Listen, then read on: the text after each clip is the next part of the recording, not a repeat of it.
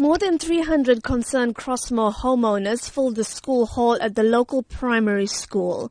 Many of these people are second and third generation Chatsworth residents living in homes that their grandparents were forced into during the Group Areas Act. They say that this is their home and that they do not want to feel threatened by land invaders.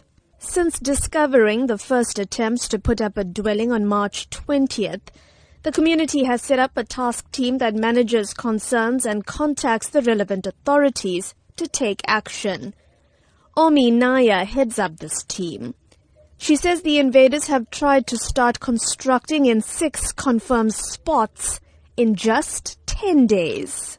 Our mosque, our temple, our church is affected. Our people are fearful to go to the places of worship. By us being restricted to go to our places of worship, what you got to live for?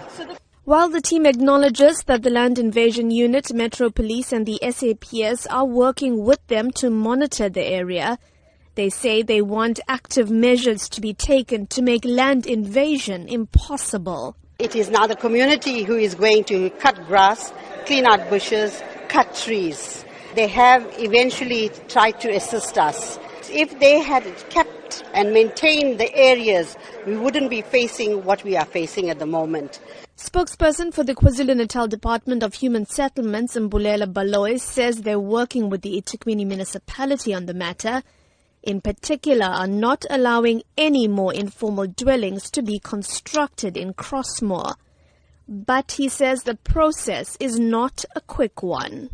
It has been happening for quite some time. Hence, we have decided that we have to be hands-on on the matter. We are also exploring legal avenues like going to the court to get an eviction order. But we are also in consultation with people who have invaded land because we have to make sure that we do respect the provisions of the Prevention of Illegal Eviction Act. Earlier this week, the municipality's head of Parks, Culture and Heritage, Tembing Khozi-Ngobo, told the SABC that the municipality's stance on land invasions was to act firmly and swiftly. But the residents of Crossmoor feel that this is simply not happening fast enough. I'm Minoshni Pillay in Durban.